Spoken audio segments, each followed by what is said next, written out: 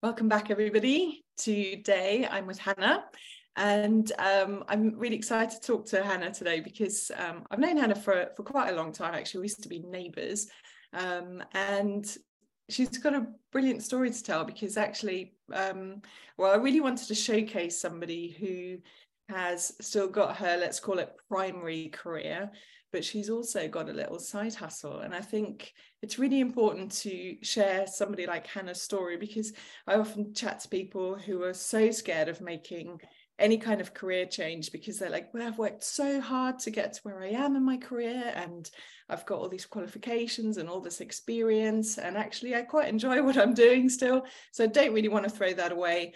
Having said that, I've got this dream of, doing something completely different, and my answer is always they're not mutually exclusive. I think where there's a will and there's a way and all that, and I think there are people who are managing to do both, and Hannah's the perfect example of this. So without further ado, let me say hello, Hannah. So Hi. Happy that you agreed to be on this podcast. Thank you so much. No, that's exciting.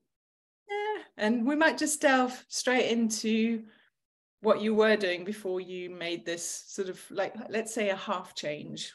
Yes.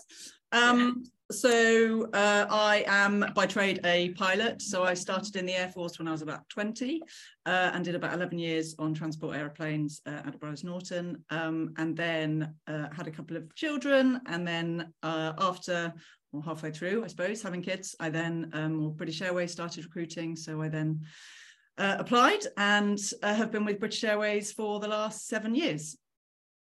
So just stopping you there, because actually you say it like, it was dead easy. I just went from military to, aircraft to, what do you call it? Civilian. Commercial aircraft. Yeah. And I know from speaking to lots of people, friends and family who have been in the military, who actually left the military, you're making it sound much easier than it actually is, I think. Can you talk us about that? Well, how did that come about?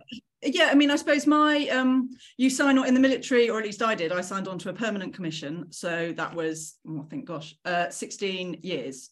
So that should have taken me up to my 38 point. But you can leave earlier. And it was, so I got into aviation. My dad's an ex British Airways pilot, and my mum used to be an air hostess and all that sort of stuff. So I've kind of grown up on aeroplanes and just loving the whole travel perspective, and I find that really important. But I was looking, I think it was when I was about 18, 19, when I'd finished my A-levels, I was looking at joining British Airways, and then September 11th happened and recruitment stopped overnight. Went to university and had never thought about the Air Force, but I joined the Air Squadron just to get some flying experience, see if I actually liked flying the airplane, or that I'm sure I was good at it. And what did you study at university? Was it something I did psychology, because again, it wasn't something, because I kind of knew that I wanted to fly, and you don't have to have a degree to fly an aeroplane. So again, I kind of, rather than choosing something that was going to force me down a path, I chose something that I was generally interested in. So, and I've generally always found that there's no point in trying to do something that you think you have to do, because you won't put the effort in and you won't be interested in it. So I did psychology, joined the Air Squadron, had a great time. I'm meeting up at the weekend with a load of Air Squadron friends who I've known obviously now for 20 odd years. I had a great time and I applied. And again, it's another thing. There's no point in making a decision or trying to give yourself options until you actually have an option. So it's all very well saying, shall I join the Air Force? Maybe shall I try the civilian route in a different way? But I thought, well, I'll try the Air Force. I'll apply for it. And then if I get in, then I've got an option. So then I know what I can do, either go down that route or go down a different route. Anyway, went for selection and I got in, and again, really good. I loved it, because you can do it that way around. You can't do the civilian route and then the military route. So I did 11 years flying transport aeroplanes, air-to-air refueling. Again, really, really good fun. And I was grounded with my second child, because as soon as you find out you're pregnant, then you have to declare it and you get put on a ground roll. So I was doing that, and somebody, again, I'm not entirely sure why, I didn't really know it, but somebody said, British Airways has started recruiting. And I was like, okay, yeah, that's nice. But I still had a return of service. when you sign on to a new aeroplane, you have to do a certain length of time before you're allowed to either leave or move off on something else. But under maternity regulations, which again, I didn't really know about, you don't have to come back to work. So I could just have my baby and then leave the Air Force. So it kind of, British Airways had, that was almost, so this was back in 2015. That was almost the first time since September 11th happened that there was heavy, massive recruitment from the airlines. Yeah. So it was my first opportunity. And whilst it wasn't the greatest time, being fairly getting more and more pregnant as the selection process was going through and kept having going back and forth to up to Heathrow to go and do aptitude tests and then interviews. And I went for my interview when I was about 38 weeks pregnant, which was always a bit of a talking point. But these things, you just have to take the opportunities when they arise, and you can use them as a barrier, or you can just go, you know, what's the worst that's going to happen? They're either going to say no, when they're not going to say no because you're pregnant, because they're kind of not allowed to do that. But, you know, it's kind of, you don't know when the next opportunity was going to arise. Yeah. So yeah, I did that, and then went back when I'd had Will. I went back 3 months later to do the simulator assessment, and passed. And then I joined, I think I started about 6 months after that. So yeah, I mean, the processes of all of these things are not easy. And there's a lot of work that goes into the interview prep and making sure that you're able to, fly the simulator, and which again wasn't easy when I hadn't flown for best part of 18 months because I've been, you know, up all night having kids. But again, you know, you've either got to, if I didn't do that, then I think then Brexit happened and they stopped recruiting again, and I would have had to wait another few years. And yeah, it's just a case of you just have to, put yourself forward and just while the iron's hot. And then how did it, you know, what happened first? Did you get offered the job with BA before you quit the military, or the other way around? Yes, I think I did. But with British Airways, then you say the date that you're able to start. So I wanted to make sure that I could have I took as much leave as I was allowed from the Air Force, and I kind of, you know, added it up and said I can start on this date. So you know, the overlap was, there wasn't any, you basically say to BA, I can start on this date, and you tell the Air Force I'm going to finish on this date. So it's, it kind of, that worked, you say lucky or whatever, that kind of worked nicely. So yeah. And was it scary leaving the military for you? That's a very leading question, isn't it? But how did it feel for you to? Was it scary? I suppose in that sense, you do become slightly indoctrinated. Like not everything's done for you, but everything's, you kind of, you know, you always go onto base and you've got the medical facilities, and there's always kind of a department that you know that you can go to get something sorted. So I suppose in that sense, it maybe was, but then I've never kind of, we lived on base for about a year, but apart from that, I've always lived off base. I've always had my own circle of friends. So I suppose in that sense, I didn't necessarily find that it was that tricky, the kind of swap over. And as much as I work in the military, I never felt myself like really, I loved it, but I loved the job more than being in the Air Force. I loved just flying the airplanes and being able to do the different tasks that we were doing. And I loved the people that I worked with. That was always quite good fun. That's probably one of the main differences. The people in the Air Force that you work with is a much smaller team, whereas you go out into the civilian world and you are like, there's just, you know, what were there, 50 pilots on the squadron that I was working with, and there's like 4,000 pilots at British Airways. So you're always going to fly with different people, and it's always going to be a different day. So that was probably a bit tricky. Different. Yeah. But that's, you know, changes is good, anything. And I definitely found, I think this is maybe when talking about moving careers. So obviously I was doing the same job, but in an entirely different background. But I left the Air Force when I was still enjoying it. I left because I found a different opportunity, not because I was absolutely hating it. And I think that's definitely, I definitely made the sweet spot to do that. And I still look back fondly on my days and the people that I worked with and the task. And yeah, gosh, there were terrible places to stay, and there was not, you know, all of my time, pretty much all of my time was spent going in and out of it was doing Afghanistan stuff. So but in that sense, that was still great. It sounds awful, but that was great fun. It was good fun flying, and it was challenging. So I left when I was still enjoying Your it. Your definition of fun might be slightly different to most people's definition. But I suppose, yeah, I mean, I suppose, why did you join the military? To see some, and again, you know, my kind of action as I suppose was probably very different from somebody who was flying a helicopter at 50 feet in the middle of Afghanistan, being shot at on a daily basis. Yes, that mine wasn't that, but to be able to fly an airplane that was effectively an airliner in a tactical environment was challenging. So it was, you know, something that you'd never get to do anywhere else. So yeah, no, quite. It's fun, I guess a sense of adventure, isn't it? Yes, yeah, exactly, yeah. So we've got to, so you're now juggling motherhood with 2 young kids. Yeah, you've started as a BA pilot.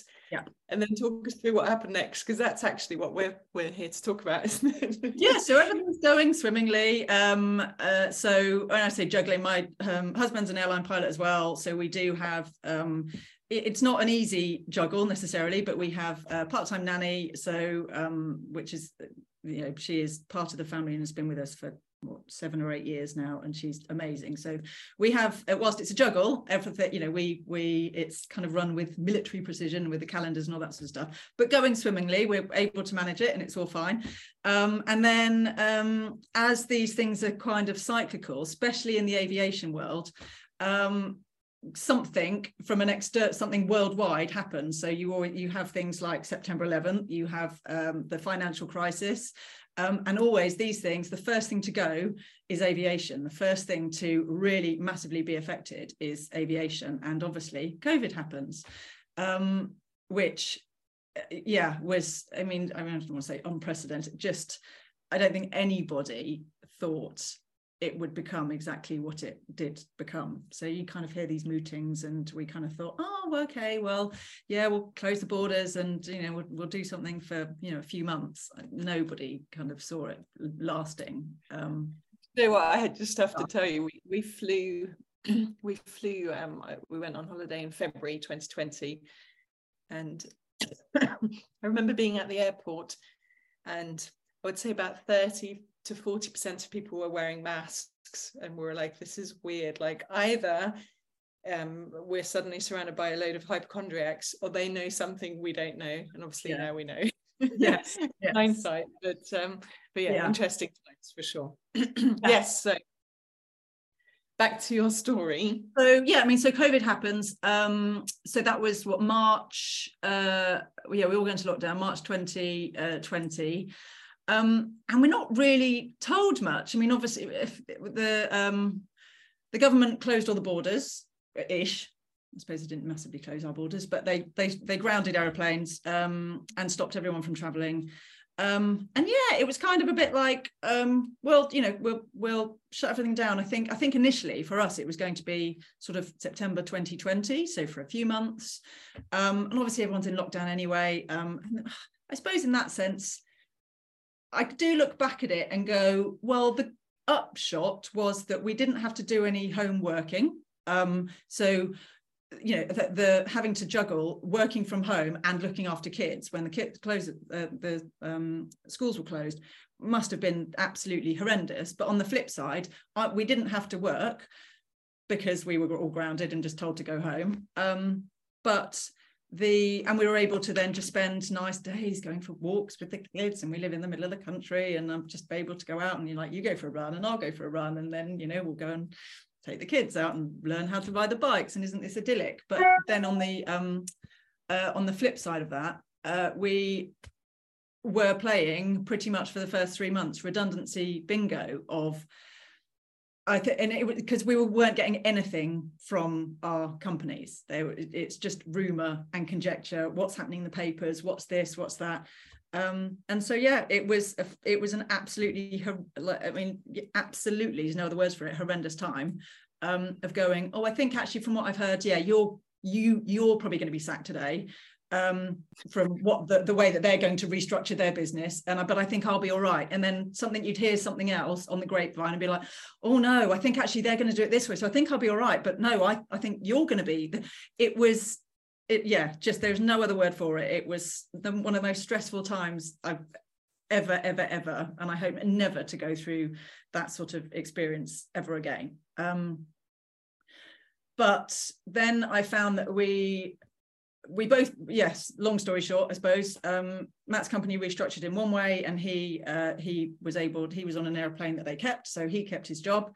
And I suppose I did keep my job, but I didn't really know that until, I suppose I didn't really believe it until I actually got back airborne again 22 months later. It literally wasn't, because all of the regulations kept changing. We were supposed to be coming back in the September.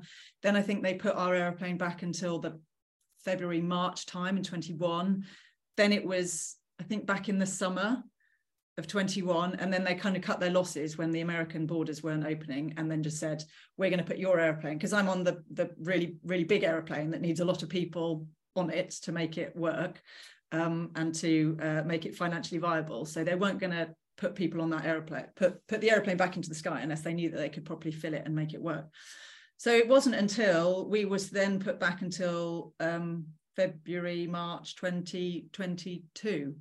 And again, even looking back from what we thought it was going to be for a couple of months in the summer of 2020, for it then to be at the beginning of 2022 was just, kind of a bit a long time.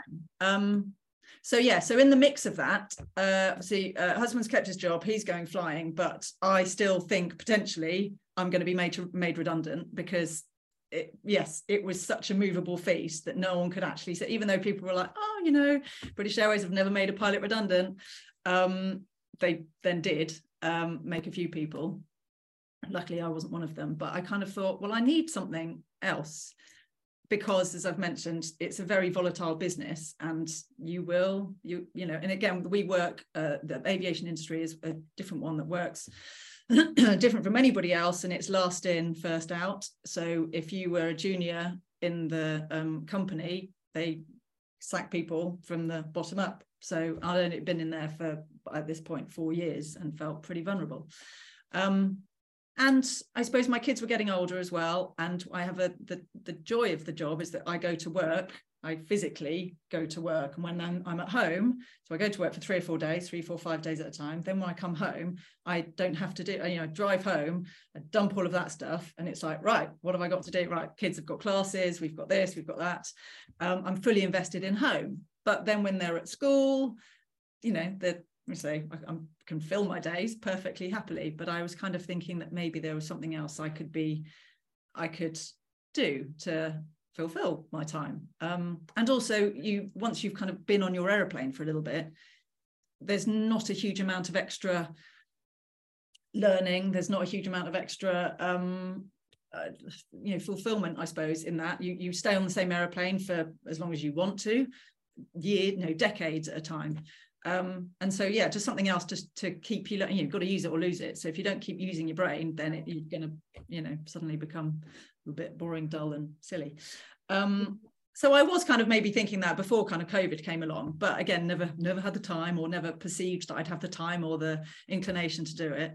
I was chatting to some old Air Force friends, and in the Air Force you used to get these things called, or maybe you still do, learning credits.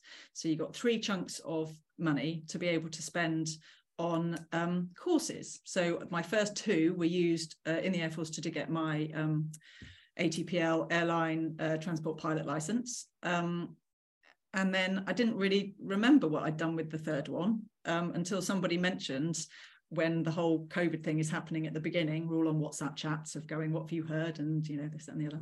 And I found out I called back up the same number that it was 5 years previously, and the same lady who's still sat in the office at Bryce Norton, and called her up and said, hi, this is me. This is my number. I'm not sure if I still have any learning credits left, because someone said they still have like a 10-year validity after you've left. Oh gosh, even after you've left the military. Even after you've left the military. So and she said, hold on, let me look on the system. Yes, you've still got one of your learning credits, which is £2,000 worth of course to use up. And I think at that point she said, and you've got another year to use it. So if, again, all these kind of like ducks in a row that I wouldn't have thought about learning credits had I not had this random WhatsApp chat or been on this random, ex-military WhatsApp chat that I was on. And specifically at the time, when we were still going through, are we going to be made redundant? It was like, right, how long have we got left in the house before we can't pay the mortgage? How, what else can we, right, we're not paying for classes anymore. We don't need to pay for this. What can we do to hunker down and save as much money as possible? My sister did a sports massage course, 10 years ago, and it's something that I kind of always thought, I was just in the military, I was never able to go, I can sign on to a course every weekend. It doesn't work like that, so I never was able to dedicate the time to it. So kind of sports massage, I suppose, was in the back of my head, something maybe like personal training, from a fitness perspective. But again, all of these things are going, yes, but we're in COVID, and these are all things that you need to be with somebody to do, and like be in close proximity to strangers, and we can't do that. So it was a bit like, what are you doing? But again, I went with it. I found an amazing place in Cirencester that knew about the military learning credits that I had, and I chatted to them, and it was exactly what I needed. They were amazing. So I signed up and I started studying with the kids running around, which is always a bit tricky. But again, it was just quite nice, once again, everyone had this in COVID. I think whilst it was nice not to have anything to do, as humans, you need a focus and you need a purpose. So I did find that was quite a nice thing to have, that I could then go, right, kids, this is we're going to do a Joe Wicks, as everybody did, and then we kind of structure our day of, like, now we're going to do a walk, and then we're going to have lunch, and then we'll do this. And I said, make the sourdough. Make the sourdough, which I still do now. That was amazing. Matt used to have to bring because we had flour. We had a flour shortage as everything else. And when he used to go off to wherever he was going, like New York or something, I'd be like, can you please bring back some bags of flour? So I can make my bread. Oh dear, the stuff that we used to have to do. Extreme desperation. Desperation. I need my bread. But yeah, so then I'd structure my day of going, right, mummy needs to study, so you guys are going to go off and do this. Go out with daddy, and I'll study for a couple of hours. Again, it wasn't, I remember calling up my tutor when, a lot of it was online, or the first bit was online, learning body parts, technique, going through all the PowerPoint slides and all that sort of stuff. Again, and I haven't properly studied, I suppose, in that sense, something different for a while. I did a background in, psychology and biology. I did at A-level, but so I did have a fair working knowledge, but not into the detail that you'd need for sports massage. So that was a little bit tricky, but I remember then when the restrictions eased and you were able to go back into the classroom. I think I signed up at the end of April, May time, and we could go back in whatever it was, June or July, I think. So this is 2020, still like in the first year. Yes, in the first year. So I mean, COVID, so we're talking about March was when I was pretty much grounded. April, we're kind of like, what's actually going on? And then I think, end of April into May is when I kind of thought, right, I'm going to lose a job, let's sort something out, and found out about this and kind of signed up.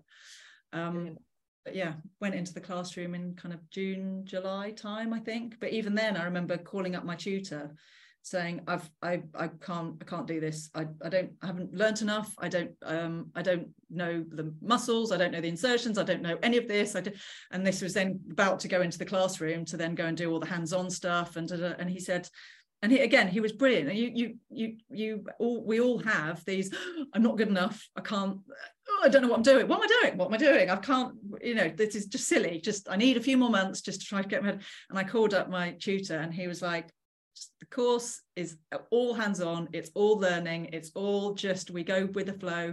And I pitched up on whatever it was, the Monday, and it was great. But we still all have these, what am I doing? I'm not good enough, I can't do this, what am I doing moments. But again, just. But you overcame them. You just have to, well, yeah, because you can't just sit in a corner and rock and go, I can't do it. What else are you going to do? There's nothing else to do. Might as well have gone and filled my time in a classroom rather than sat at home still. Exactly. But I just love the fact that you learned to become a massage therapist during COVID. It was the last thing on anybody's mind was to be in close contact with anybody. I just love that you know, like a salmon swimming upstream, going against the grain. I absolutely love it. Absolutely love it. So then what happened? So then I presume, so you trained, you qualified, and then you've now set up your own little, not little, your side hustle. My little side hustle. So yeah, it was so I did 2 levels. I signed up just because with the money that I had, I signed up to 2. So the first one, the level 3, is the one that you need to be able to get your qualification and to be able to get paying clients and to get insurance. So I remember walking out of the exam, having passed the exam, and it was in October. So it took about 6 months to be able to do all the learning. I set up in the garage, so it was nicely well ventilated, and when you were allowed to see people. So this was all within the regulations. And then I passed the exam and I walked out of this exam, and then we went into lockdown, the second, like, whatever stupid circuit breakery, whatever language they were using at the time, literally the next day. And I just thought, come on now, this is, you know, I'm trying to do something else here, and now even that you've kind of then gone and put the kibosh on it. But yeah, so we came out of lockdown, and then I remember setting up my website. Again, I'm not very, it sounds really silly, a bit silly because I fly an airplane, but I'm not very computer savvy. I don't have to use, you know, websites or PowerPoints or any of that sort of stuff on a regular basis. Sorry, this is just different skills, isn't it? This is the thing. So it's entirely, but you know, you're not silly about it. And there's so many tutorials and all these sorts of things. You just kind of go, right, well, this is me, I'll take a picture. What have you done? And set up my website, and I put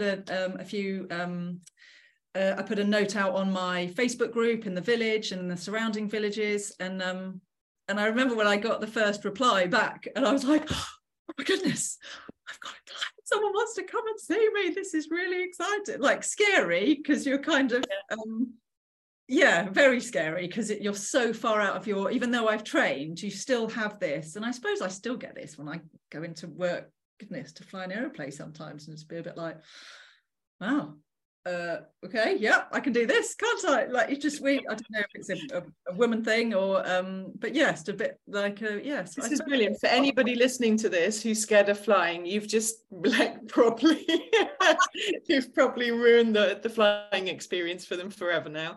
And as a very competent pilot, everybody, very, very competent. She knows what she's doing, really. Yeah, it's all good. But you do still have, in any walk of life, you do still have, or I do, I don't know, I mean, I suppose it's different. It's different in the sense that, you know, with my own business now, that and this is why I like it, that somebody comes to see me, it's entirely driven by me, whereas flying my airplane, I'm a number. So they need 3 people to go and fly this airplane from here to there, right? I get my roster, blah, blah, blah, done. You need that numbered person needs to go. They don't care it's me. Nobody cares who's flying their airplane. They just want to make sure they get there safely from A to B, which you will. But it doesn't matter that it's me. And but the flying thing feeds my joy of travel. I absolutely love going to work, pressing the buttons, and, you know, I'm flying amazing aeroplane, and I'm incredibly lucky to do that. But that is almost, I call it selfish, because that literally is just a joy that I have, that I want to go and do. And I love looking down at or looking up at the stars and looking down at the ground. And I think it's very grounding. It brings a really good perspective in life, which is, I think, also COVID kind of made me have a bit more, of a rethink about that sort of stuff, that we can all get very kind of egocentric, I suppose.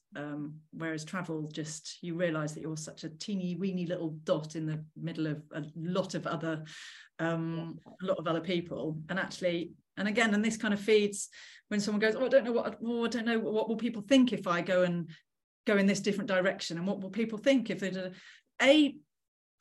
Who cares? Because you don't know what other people think to a start, and can you affect what somebody thinks? No. So why should you then care what anybody else thinks? Totally. Which is, again, I think, and actually people are only going to think it for about 2 seconds and move on to the next thing. On to the next thing, because we're so in our own heads that nobody, literally, this is the thing, nobody. And I kind of wish that it's one of my things I'm trying to instill into my kids. I don't know, maybe especially my daughter. I don't know why I think that more than girls, more than boys, but just who cares? Yeah. Just if it makes you happy, and this is, again, I try and get this into say to clients, if it makes you feel better, go and do it, because if you're happy, then you will radiate this contentment around you. Yeah. And no one else is going to this is the thing, no one else was going to kind of say, you need to go and do something else. And you feel a bit guilty for taking the time out of not looking after the kids, or even now I have clients, I still run this, out of my home, outside of when I'm flying. And it does take up a lot more of my time, obviously. I mean, that's the point. But I absolutely love it. It still baffles me, as a bit of imposter syndrome, I suppose, that the people are paying to come and see me and have use my skills, and I feel quite a big responsibility for that, because they're using A, their money, and B, a very precious hour of their time. And I suppose it's a privilege in that sense. Then I do get a real joy from that, of something that I don't get from flying an aeroplane, because it's a very faceless task. But no, I really, and it's that I massively enjoy it, but I suppose in that sense it's almost more enjoyable because it doesn't have to be. Or for me, I'm lucky at the moment, because I kept my job, that it isn't my main job, and I do it for, it's a serious business, but I do it for fun. And so I still get a huge amount of enjoyment from it, probably more. Amen to that. I think the world would genuinely be a better place if everybody did work that they did for fun. Yes. And I know it sounds really frivolous, and it sounds, actually, some people get really angry when I say this, because they're like, but your job is serious, and I need to be earning a certain amount. And people, I do find that people get angry with me, but I think that you can have fun, and you can earn money, and you can be fulfilled. And, I think people get stuck in their ways a lot. Which is why I love chatting to people like you, because it hopefully opens people up to the opportunity, or to the possibility that it is possible. It is possible. And one of the most, it sounds bad, one of the most irritating questions that I find people ask kids, I've got a 7 and a nearly 10-year-old, and people ask them, what do you want to do when you're older? And I don't know why, but it really irritates me, because I think, who cares? Do what you enjoy now. And it's not who cares, because obviously you need to have an idea, and you need to earn, you need to earn money. Completely get that, but you don't need to have any set idea of what it is. Do what fulfills you and you find interesting, and that feeds your soul, but in the same sense that, and then you'll be able to be led into something that you're actually going to enjoy. Like nobody literally sat on their deathbed and going, oh God, I wish I worked more. They kind of wish that, even if that's the way you're going to earn money, make sure that you then find something, and whether or not it's just going to an art class of an evening, find something that you never know. It might not earn you money, for instance, but you might meet somebody there that you then go, oh, actually, do you fancy going on a drawing holiday, and we're going to go painting and all sorts of. And I find now, just chatting to clients, the amount of stuff that I have kind of learnt from other people is just, again, even like random things of places to go, just different perspectives that you get from, it just feeds just a whole different. I've realized that I'm probably quite more of a people person than I thought, and that you can just get so much from just having a chat with somebody, and just being able to, when somebody walks out of my treatment room, of just being like, that they're kind of lifted, they're just chilled out a little bit more, and that it makes you, it makes me feel selfish, again, entirely selfish job, because it makes me feel good. Selfish, but then exactly like you say, you're being selfish about creating joy for yourself, but then that it's the ripple effect, isn't it? Then and you're a better mum and a better partner and a better friend and a better daughter. And you know, it sounds so cheesy, but it's true, isn't it? If you're happy within yourself, then actually it's much easier to be a nicer person to be around. Really nice person to be around. And it's I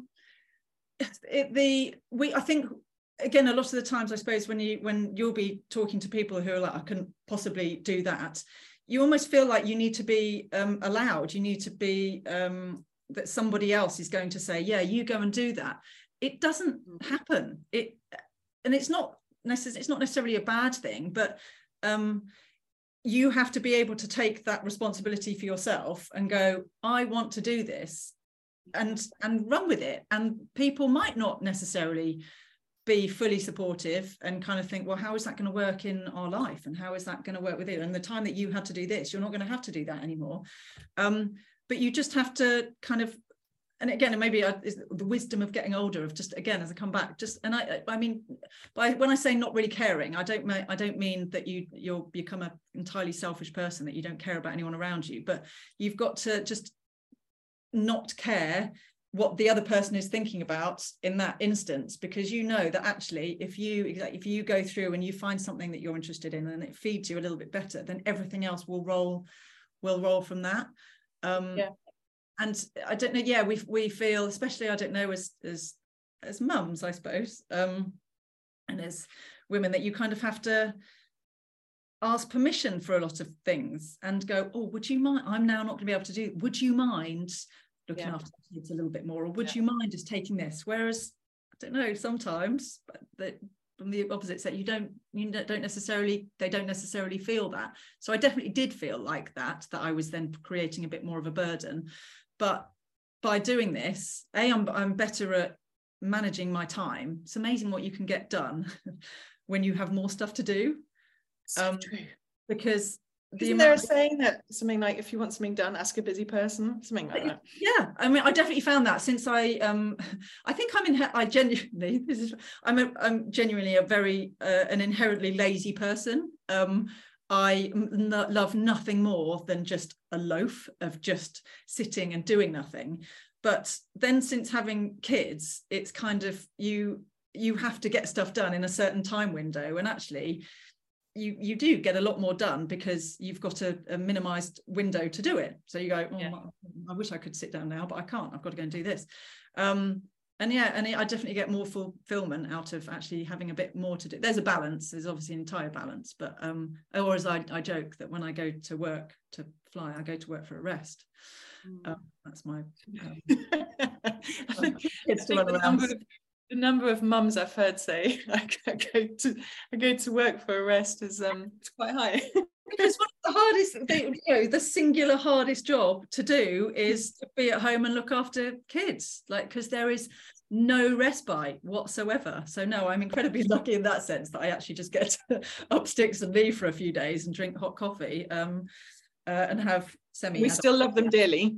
We still love them dearly. And this is another thing, though. This is what people say, kind of, I absolutely adore my kids, but I also need other things. I need other things to fulfill me. I'm not, and again, you kind of, to actually have to say that, and I had to say that out loud a lot of the time in COVID, with just being, I was a grumpy McGrumpster for a lot of the time.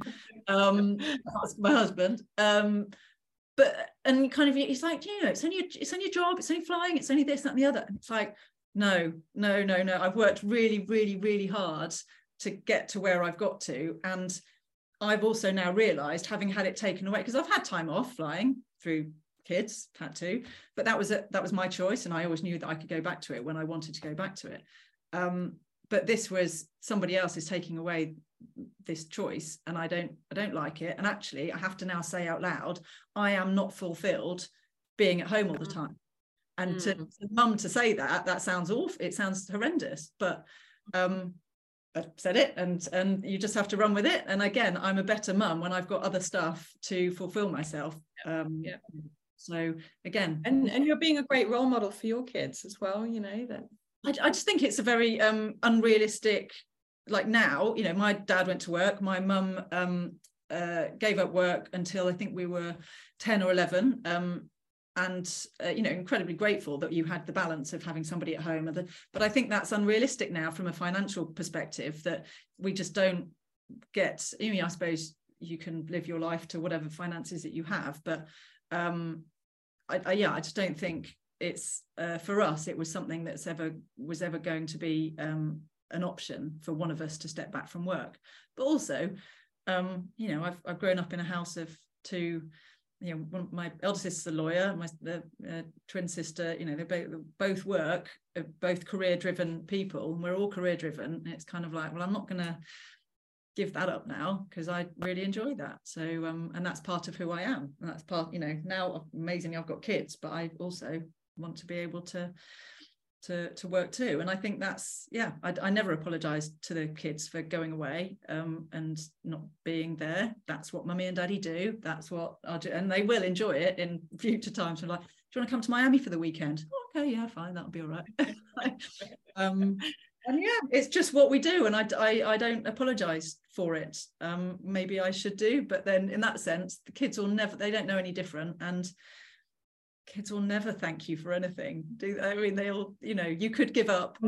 One day, Hannah, they will. No, one day, but also this is a thing, kind of, you go, no, I need to give up something. I don't want to do this because the kids want me at home. Well, you'll ask them in 10 years time and you said, but I gave this up because I wanted to be at home with you. And they'll be like, oh, well, I didn't really notice, or I didn't do that. You know, stay at home if you want to stay at home, but if you want to go and do something else, do it what makes you happy, because nobody else is going to make you happy, or no one else is going to realize you can't do something for somebody else's happiness, because they'll be a bit like, oh, I didn't realize you did that. And you think, brilliant, great, thanks for that. Yeah. So. Oh my God, Hannah, I feel like we could talk all day long and still keep going. But I just want to say thank you so much for taking the time to chat to me and to share this story that I hope will inspire people who are in a career that they do like, that they do enjoy, that they have worked very hard to achieve, but also look at, you know, what other areas could I get into? What can I do on the side that is going to feed another part of me? You know, absolutely brilliant advice. Thank you so much. And if anybody's been listening to this thinking, oh, actually, my sister, wife, husband, whatever, somebody in your life that is always complaining about the fact that they love their career, but they would like to try something else, and maybe share this episode with them, and perhaps Hannah's story will motivate them to make some kind of change and just dip their toe into something else. So thanks again, and I will see you soon. Bye.